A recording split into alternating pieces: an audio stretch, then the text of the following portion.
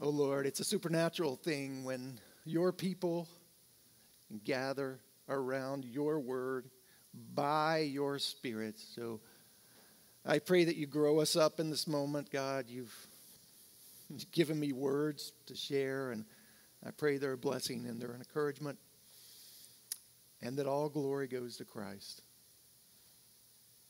God, build up your people. In Jesus' name, amen. Amen. Go ahead and turn to the book of Revelation, chapter 1. Revelation, chapter 1. That's the very last book of the Bible and the very first chapter of the book. Revelation, chapter 1. Since it's a new year, I'm going to describe how Jesus is going to come back this year. Just a joke. Just a joke. We will see Jesus, though, here in Revelation chapter 1. And let me say Happy New Year. Also need to see Happy Christmas. Merry Christmas. I wasn't here last week. I was traveling home to Tennessee. See all my family, my mother, cousins, that one crazy uncle.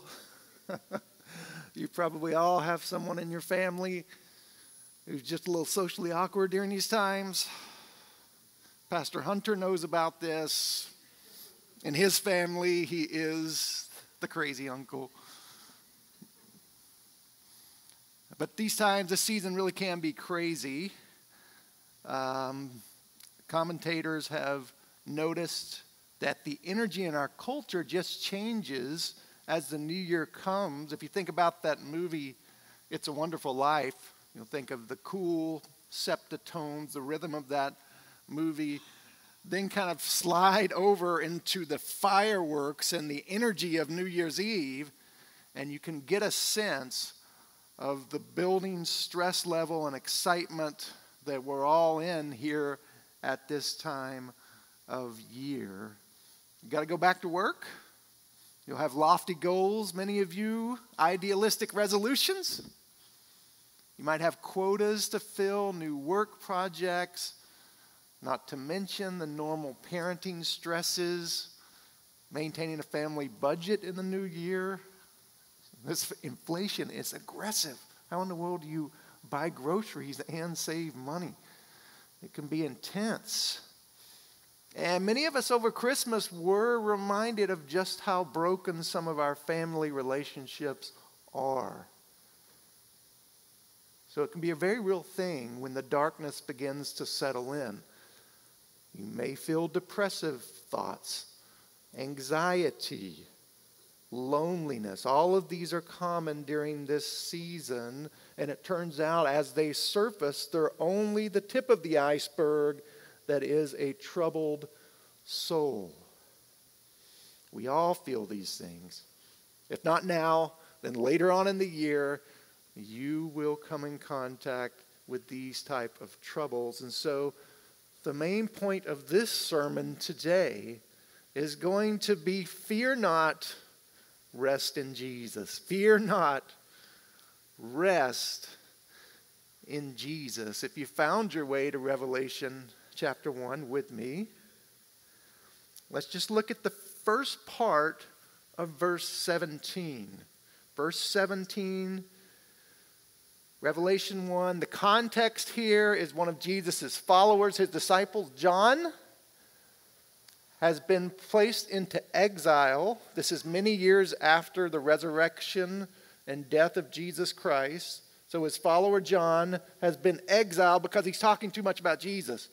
He's been put on an island away from everybody so that nobody can be impacted by his witness, but they were wrong because God chose to give John a vision. And Revelation 1 brings us into this vision. And the vision is the revelation of Jesus Christ in all of his splendor and all of his glory. Let's read the first part of verse 17. John says, "When I saw him," that's Jesus, "I fell at his feet as though dead. John falls at the feet of Christ because he's scared. It's tremendous to see Jesus in all of his glory. His soul is troubled. Now this year, your soul might be troubled by other things. The pains of your own aging, a settled lack of purpose. Maybe it's the persistent injustices in our society. Maybe it's the general brokenness of our world. But I want you to notice what happens next in this text because it's very helpful. It's helpful and hopeful here. First, I want you to see that when John is troubled, Jesus does not leave him alone. He comes to him. He comes near. Next in the scripture, the Bible says, but Jesus comes and he lays his right hand on John. These aren't rejecting hands. They're hands of affirmation, a touch of consolation, a brush of reassurance here. The Son of Man is here to help. Now hear his words. What does he say to John? He says, fear not. Fear not. These words are less a bark command and more of a whispered comfort. This is not a finger wag or a reprimand from Jesus here. It's a beckoning. It's an invitation to come. The tone is soft. It's not shouted. It's spoken not by an appraiser or an evaluator, but instead by an older brother who knows the troubles of your heart intimately. Listen, it's vital for us this year to see this pattern of Jesus in the Bible. He's giving rest, but watch how he gives rest. He gives rest through spiritual knowledge of himself. Jesus will say, fear not, and here's why. He's going to tell you what he's done and who he is, and that is to be the basis and foundation of your spiritual rest. That's something we can take advantage of here today. As the new year dawns, maybe you're starting a new Bible reading plan, maybe you're doing other disciplines. We must remember that the key will be seeing more and more of Jesus. One author I read this week puts it this way. He says, the point is to bring the living Christ himself into sharper, starker contrast, to see him loom larger and more radiant and more glorious than ever before. Get this analogy. You need to trade in our snorkel and face mask for scuba gear that will take you down into the depths of Jesus that you have never peered into before. Get that analogy? So frustrating if you've ever been snorkeling, because unless you can hold your breath, you can only go down 5, 10 feet maybe. But if you trade that for scuba gear, man, you can probe the depths of the waters. And that's our invitation here from the scripture today. Jesus says, I'm coming near to you. I'm giving you comfort. He wants you to know himself more and more, to look deeply at who he is, to know him, and the Spirit will bolster your hope. He'll soothe your emotions, calm your fears. So that's going to be the idea behind the sermon today. Let's just see who Jesus says he is. And the Spirit will use this to grant rest to your souls. All right, here's the first thing Jesus says about himself: to calm fears and to give rest to your souls. Here's the first thing. Let's look at verse 17. See which part of himself he chooses to reveal. Might not be what you choose, but Jesus knows what you need, and he reveals this. What's his prescription for a troubled soul? Verse 17. When I saw him, I fell at his feet as though dead, but he laid his right hand on me, saying, fear not. Why? I am the first and the last. Seems a strange way to give somebody comfort, right? I'm the first and the last. What does he mean by that? Well, he doesn't just mean, I've always existed and I always will. That's not exactly the angle Jesus is getting at. In fact, this phrase, first and the last, has its root in the Old Testament. And we see it used by God when he's working with a very troubled people. If you want to, you can turn to the book of Isaiah, verse 41. It's a new year. Get used to turning in that Bible. Or you can follow along from Isaiah 41. This is where this phrase is used earlier in the scriptures. The context in Isaiah 41, you might remember, is a very, very troubled people of God. They've gone through the experience of the exile. What's the exile? Well, that's when the Babylonian Empire came into their country and devastated things. So much so that they enslaved the people. They brought them out. They deported the people and brought them into the Babylonian nation. So now God's people are facing dire straits. They're facing a situation where they don't even have their homeland. They're stuck out of Israel in Babylon. And God comes to them and he speaks to them through the words of Isaiah the prophet. He's going to give them comfort, but he does it in a roundabout way. It's really, really helpful once you understand it.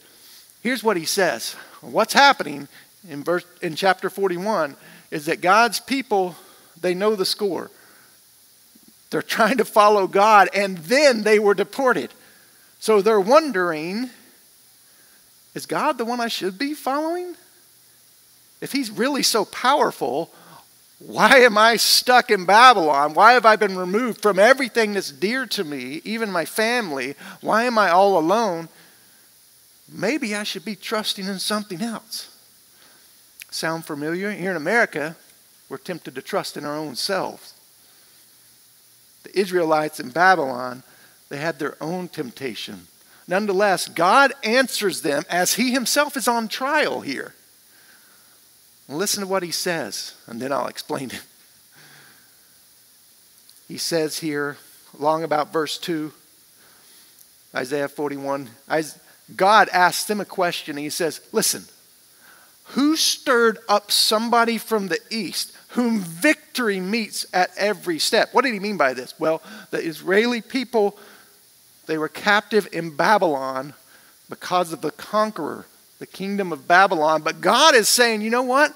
I'm bringing someone to conquer the conqueror. He's coming from the east, and it is King Cyrus. Now, King Cyrus is the king of an entirely different empire, Persia.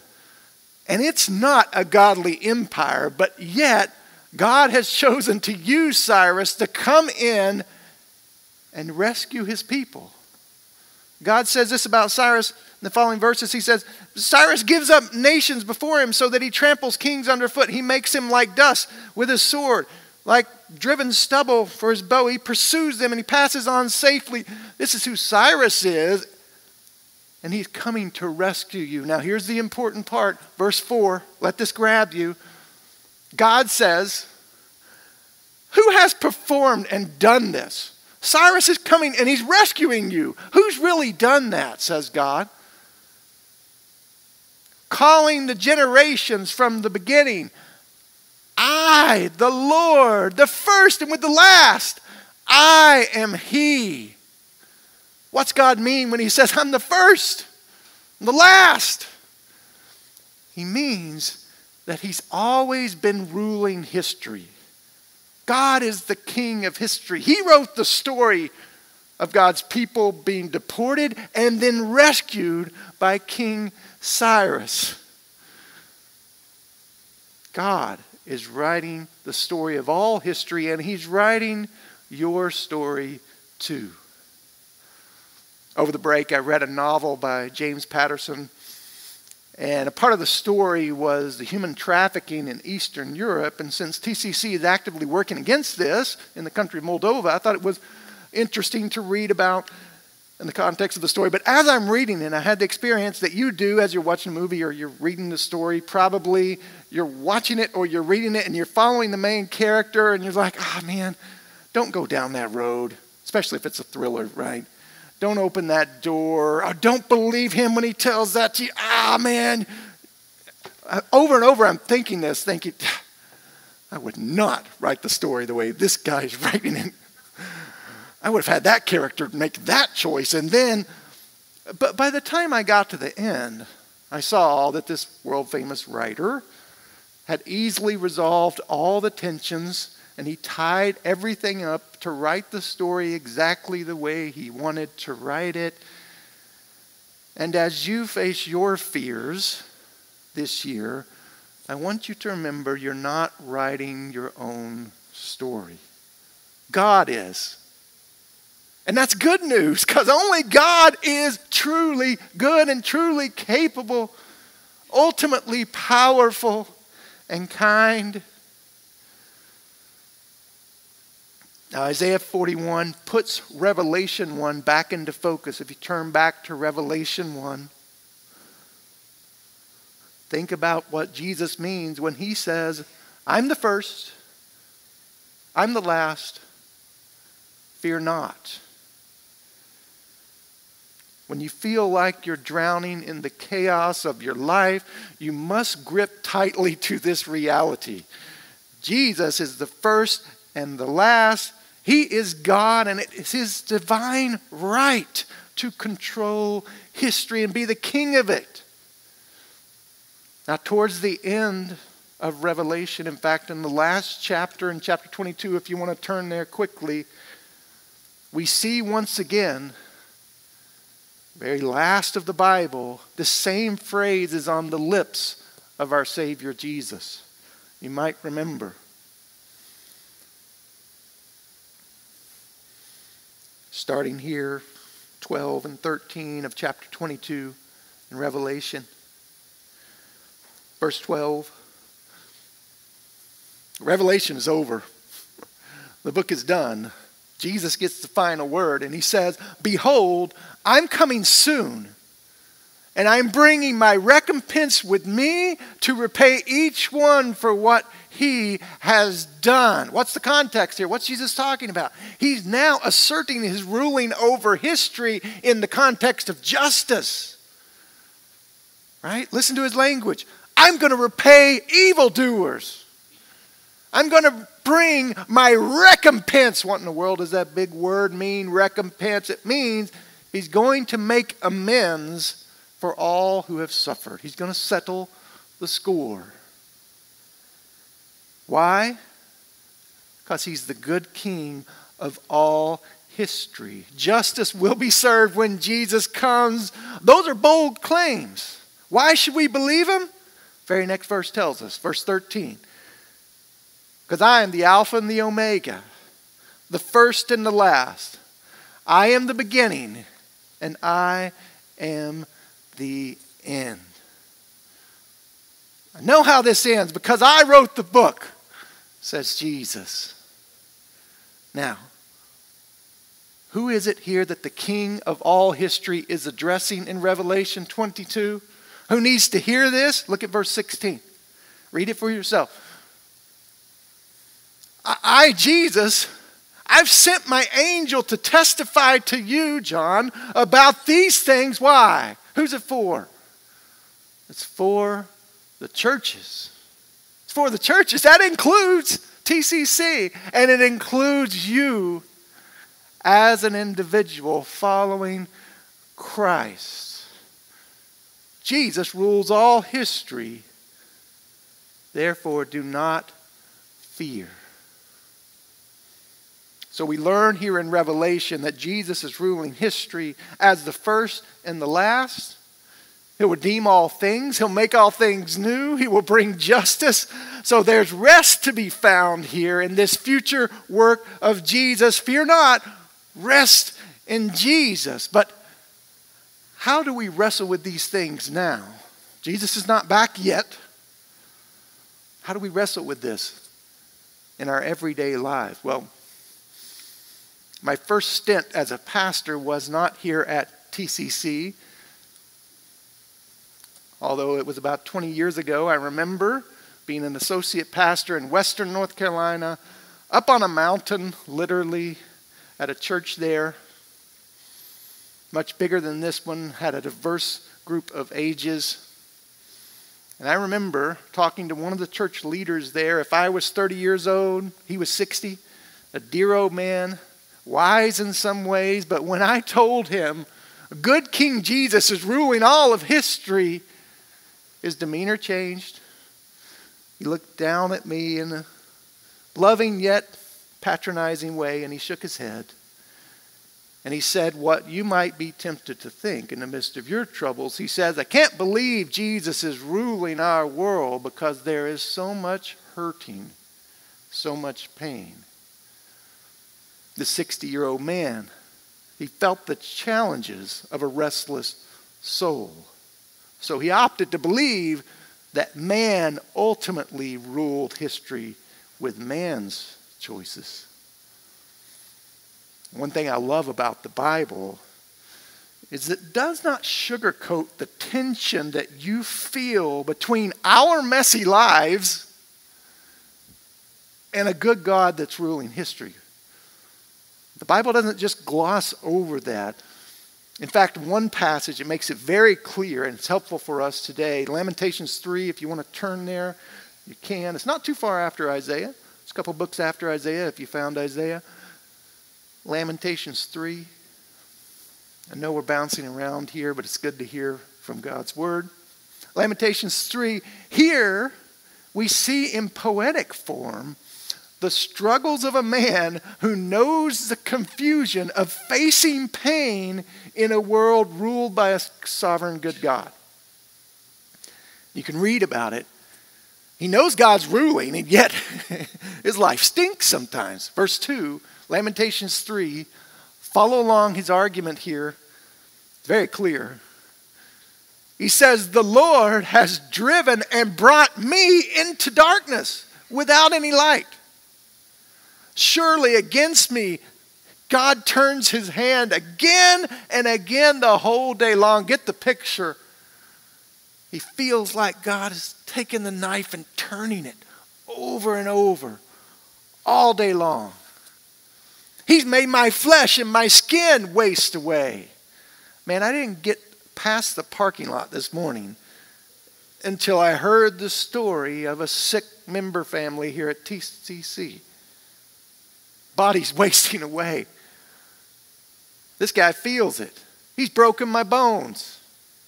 God has besieged and enveloped me with bitterness and tribulation. He's made me dwell in darkness like the dead of long ago. On and on he goes.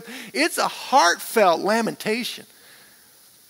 This guy's dealing with it. And like my friend on the mountain years ago, this poet is thinking, if God is writing the story of my life, I want to burn that manuscript. This doesn't feel good right now.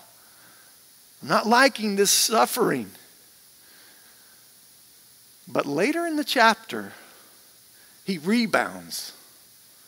His soul bounces up. Even though his suffering hasn't changed, it's amazing. This gritty, honest poet changes the direction of his thinking, and you see his soul has found rest. How does it happen? Well, out of the blue, apparently, this author starts to dwell on God's word because he starts to quote and echo scripture. This man's reading his Bible. And so he knows that God is writing this history, and God writes history so as to give himself to his people. He quotes Exodus 34. He quotes Psalm 16. He quotes Psalm 73. And he recalls the goodness of God so that by the time we get down to Lamentations 3:22, we hear what it means to rest in Jesus.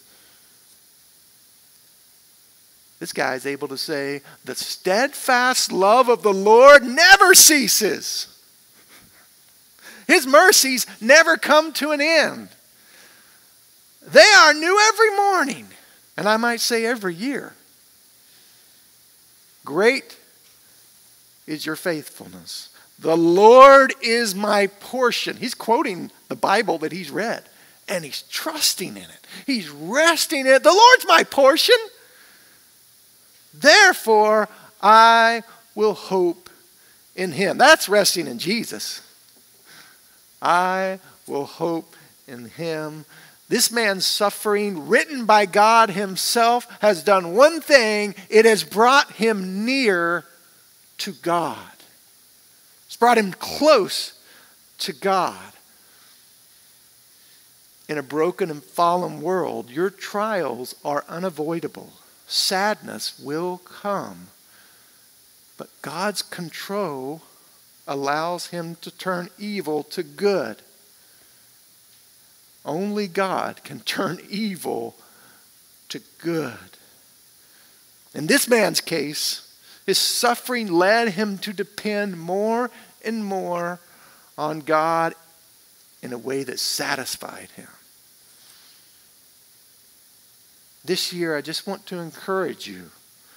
Allow your trials, your suffering, your pain to turn you to Christ, and I promise you, he will meet you there.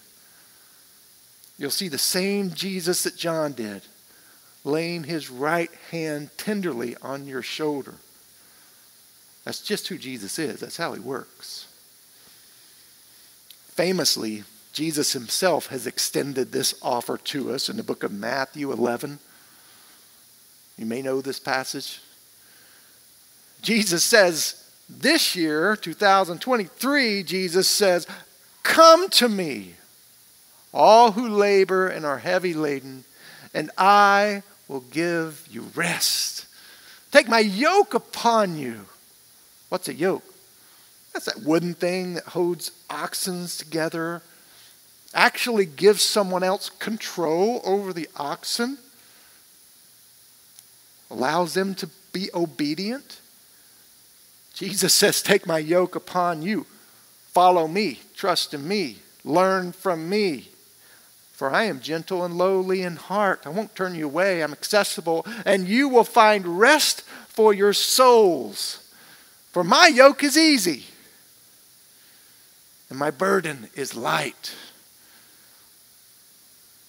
It's a metaphor, of course, of giving Jesus control of your life and following him. Dane Ortlund is helpful here when he says this. He says Jesus is using a kind of irony when he says this. He's saying that the yoke he lays on his followers is actually a non-yoke. Get this. It's like telling a drowning man that he must put on the burden of a life preserver, only to hear the drowning man shout back at you, no way, not me. This is hard enough to tread water. I'm drowning here in these stormy waters. The last thing I need is the added burden of a life preserver around my body. Praise God. The non-yoke that he offers us in Jesus Christ. For it is the rescuing yoke, isn't it? Know today that Christ, the first and the last, rules history so that we'll see his glory and that we will find rest in him. This promise. Even still, with all that's going on, it can still be very hard to get up in the morning. Paul Tripp writes insightfully here of how our fears and anxieties can begin to mount up. You worry about the horrible conversation you had with your husband. You worry about your teenage son who seems to be losing his way. The job you lost and your upcoming rent payment or the medical test that came back positive. Perhaps you lie awake with regret over choices you made that you cannot undo. Well, this truth of Christ ruling history reminds you that no matter what trials you face on any particular day, you wake up to a world that is under wise and righteous control. And because he is sovereign over the details of your life, he is coming near. The Lord is near to the brokenhearted, and he saves the crushed in spirit. Just as the lyricist in Lamentations 3, we must see that the ruler of history has come near. Surely Christmas teaches us that, if it teaches us anything. God has come near in Jesus Christ. If it scares you to death to face the mess of your own life, or to face the mess of your child's life or your grandchild's life, know that God did not leave you alone. He's close. He's near enough to run to. He's close enough to collapse yourself upon his shoulder in Jesus Christ. Come close to Christ today. He will be your portion. And trust that one day he will right all wrongs. Fear not. Rest in Jesus. There's one more thing here in Revelation 1 I wanted to point out for your encouragement. We've seen that Jesus is the first and the last. What does that mean? He's the king of all history. We can rest in that. He's the near king of all history. Rest in that. What else do we see in Revelation 1 that can give rest to our troubled heart? I look now down through verse 18. Remember, Jesus said, fear not, I am the first and the last. And then he's going to give you something else, a little bit of nugget. I am the living one. I died, and behold, I'm alive forevermore. And I have the keys to death and Hades. What does that mean? Well, there are really two related encouragements here. The first one is, fear not, rest in Jesus, because he is alive as a conqueror. After he died on a cross, he was put in a grave. And he was left for death, but death did not stick with Jesus. He rose up and he conquered death and the realm of death, Hades. Now he's got the keys. Because I have teenagers and a lot of them, I have a lot of cars in my parking lot. You're not going anywhere in any of them unless you have the keys. If you got the keys to the car, then you can go out and do your teenage driving. But without the keys, you're not going anywhere. Jesus says, I'm the one with the keys. I control death. I'm victorious over death. I conquered death, Satan, sin, and this changes everything. Over the break, I read the tragic story of a woman named Luz Cuvez. You may have heard of Luz. On that fateful December day, Luz was a new mom when she noticed some smoke in her apartment. Pretty soon there was a raging fire, and like any good mom would do, she ran into the smoke-filled bedroom of her 10-day-old daughter. She went into the crib right where she was placed, and her daughter was gone. Started coughing from the smoke. The flames were beating down, so she left the home. The home later burned down, and she saw a fireman coming out of the house, and she desperately went to the fireman and said, "Did you find my daughter?" And the fireman said, "No, the whole place was consumed. We didn't see anything." And for the next 6 years, Luz lived a hopeless life, full of sorrow every day, until one day she was at a birthday party in her neighborhood, and she sees a little 6-year-old girl. And she sees a familiar dimple. No kidding, she calls the little girl over, and she's astounded at what this girl looks like. So familiar. So familiar that she says, "Turn around, little girl. I see some bubble gum in your hair." Girl turns around, she takes the bubble gum. Luz snips a little bit of hair out, grabs the hair. Sure enough, she takes this DNA evidence. They do the processing, Turns out that this little girl, 6 years later, is Luz's daughter. She's come back from the dead, and this changes everything. What happened? A kidnapper snuck into the apartment and stolen her little daughter and started the fire to cover her tracks. Luz was reunited with her daughter after 6 years. Her entire life changed. I know that story is troubling and shocking, but in the story of Jesus Christ, he truly did die, and then he rose again, and this changes everything about your reality as a follower of Jesus Christ. And Pastor Justin Holcomb says this. He said, because of Jesus' resurrection, all threats against you are tamed. All threats against you are tamed because Jesus conquered death. So death and evil aren't the end of your story. You can have hope. The Apostle Paul knew this beyond any doubt. Remember in 1 Corinthians 15, how the Apostle Paul wrote just about this, the difference it makes that Jesus is alive forevermore.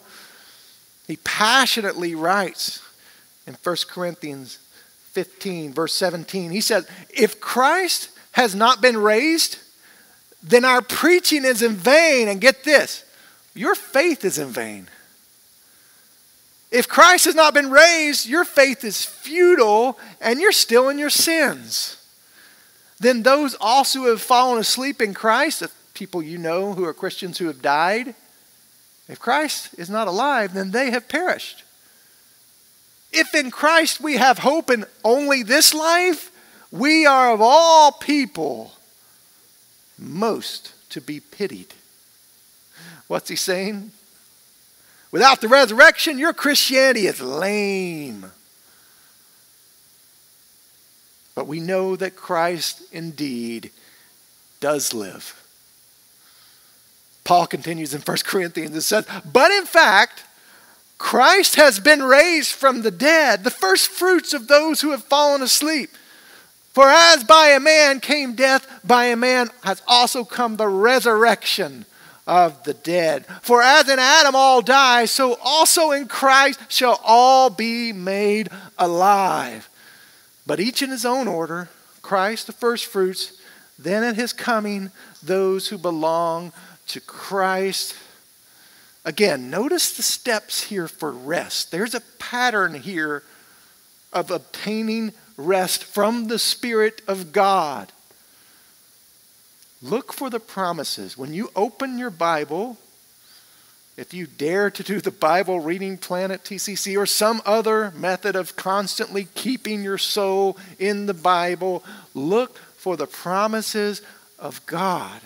In this case, God promises you that Jesus has conquered death. Only he has the keys to death and Hades. Now it's your job to trust in these promises. Remember them and cling to them. In a helpful prayer, Pastor Scotty Smith states this reality in a different way. He says, you know, the good news here is God, your promises claim us. We don't claim them. You're not waiting for us to name and claim something here as though you have tied hands or you need our permission to do anything. No, you're calling us to love and trust you. When darkness holds your lovely face and we risk again resting on your unchanging grace. Jesus is alive, so you shall live forever. That promise claims you today. Jesus is alive, so you will live forever. I love the way the New City Catechism speaks of the resurrection, the aliveness of Jesus. Listen to what it said. Christ triumphed over sin and death by being physically resurrected so that all who trust in him are raised to new life in this world. and to everlasting life in the world to come, just as we will one day be resurrected, so this world will one day be restored. But those who do not trust in Christ will be raised to everlasting death. There's the flip side of the gospel.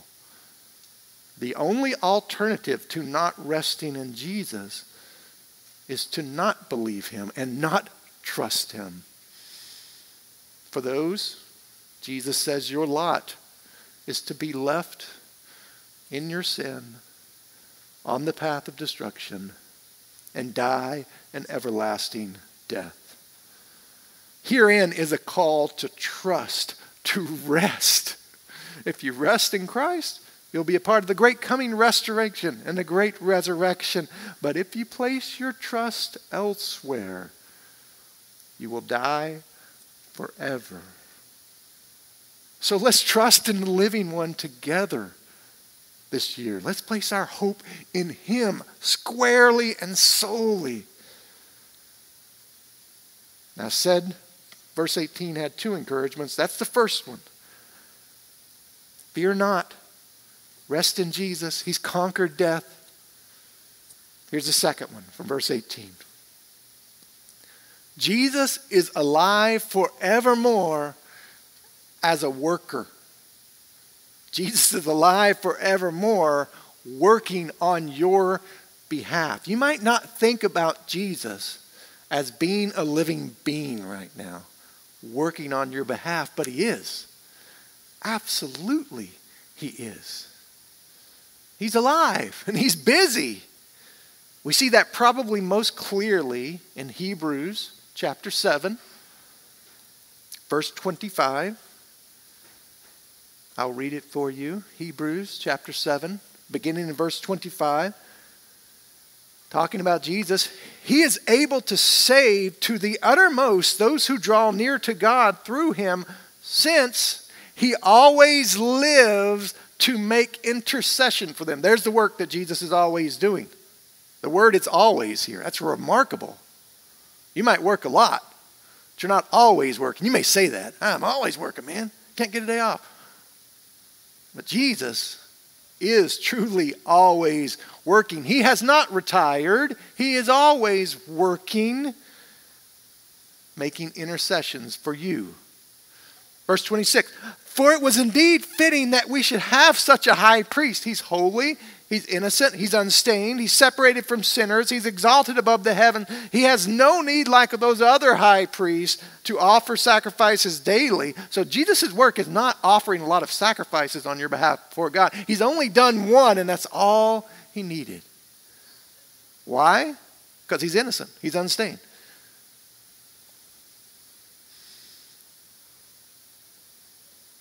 He did this once and for all when he offered up himself.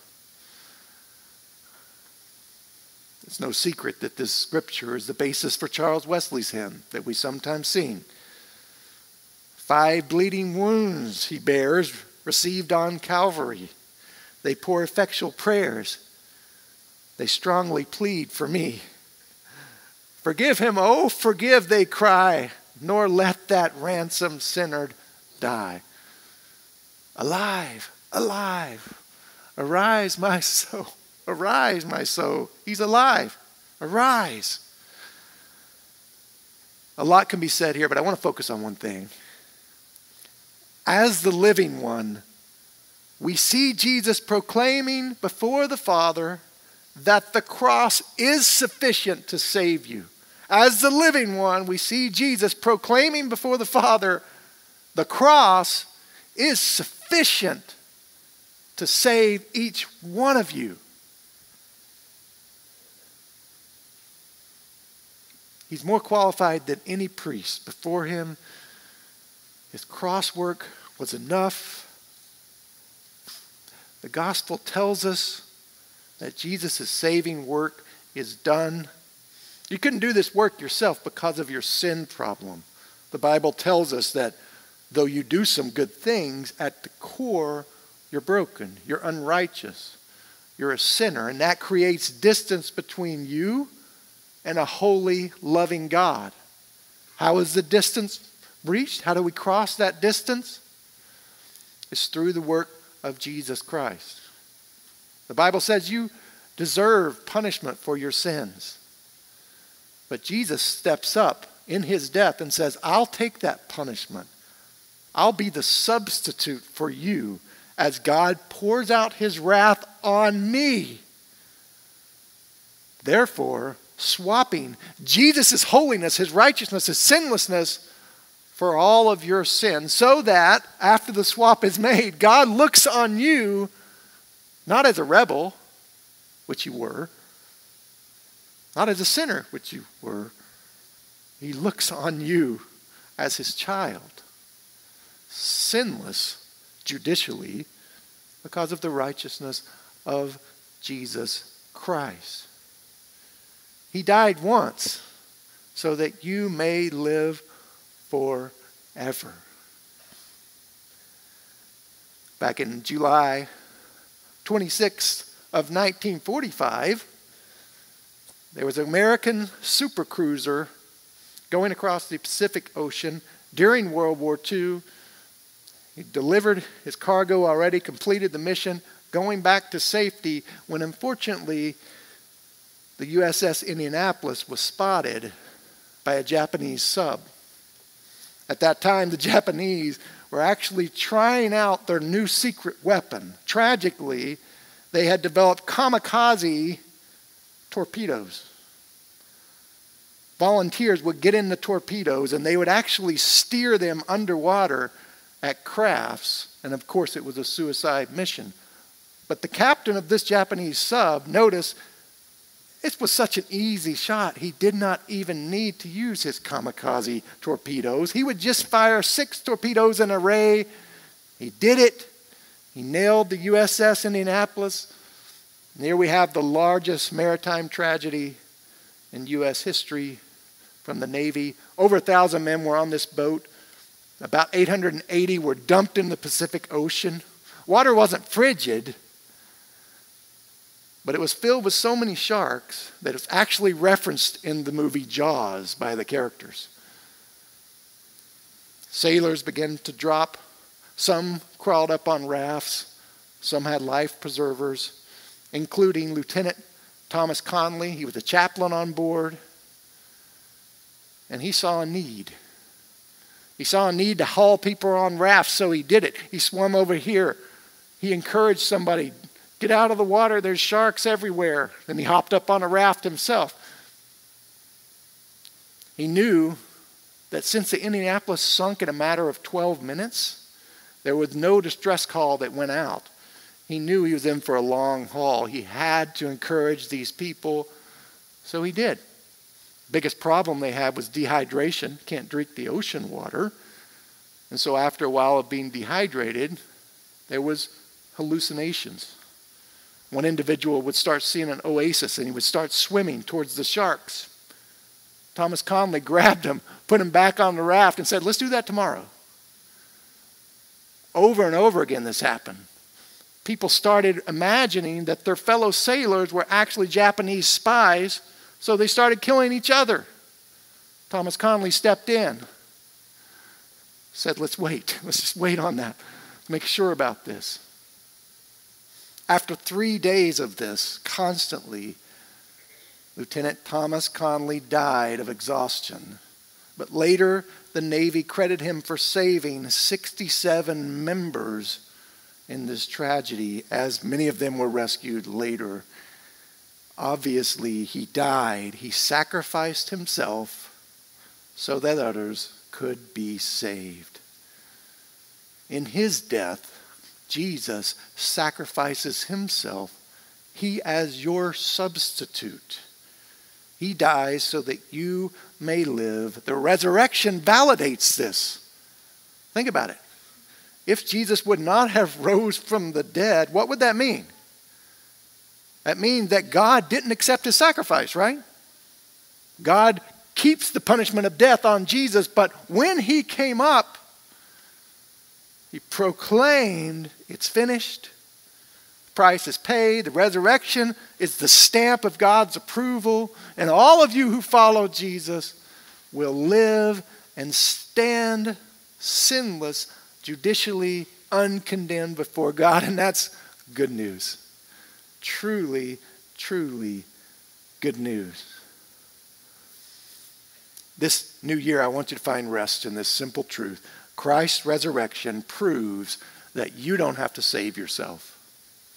One writer said it this way: if you struggle to find Sabbath rest, it might be a gospel issue. Think about yourself for a moment. Think about yourself.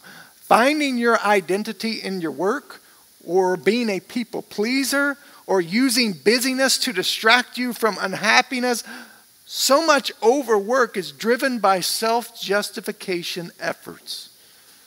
We need to accomplish more and more because we're failing to apply to our hearts what Christ has already accomplished for us. So the most important thing to do during a Sabbath rest is refresh your heart with the fellowship with God and enjoy your status as His beloved child because of what Jesus has done once and for all. Earlier today, we heard the testimony from the Bensons. They spoke of discouragement, persisting sickness with their kids, isolation from quarantine, unable to do their work, fleeing from the war. I've been walking with them through their hard times, and they're full of hope. But it's hard, and I know you have your own storms of life carrying you away today. But I praise God for Grayson's testimony. I praise God that many of you have said, this year I found rest in the Bible. I think we should keep it up in the new year.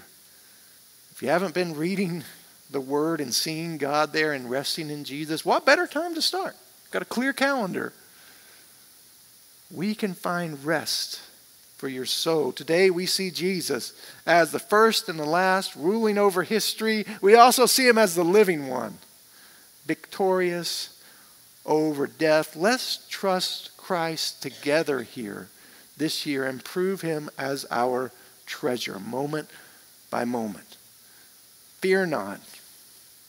Rest in Jesus. I want to invite you to pray with me now. I'm going to pray a prayer. This one I found in a book, Valley of Vision. You may have read the book. I think it's appropriate. I want to pray it over you now. So let's pray together.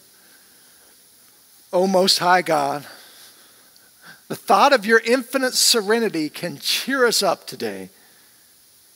For we are toiling, troubled, distressed, but you are forever at perfect peace.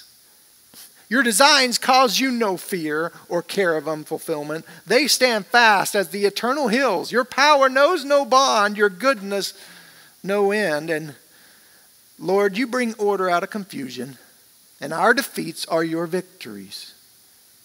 You, the Lord God of unending power, you reign.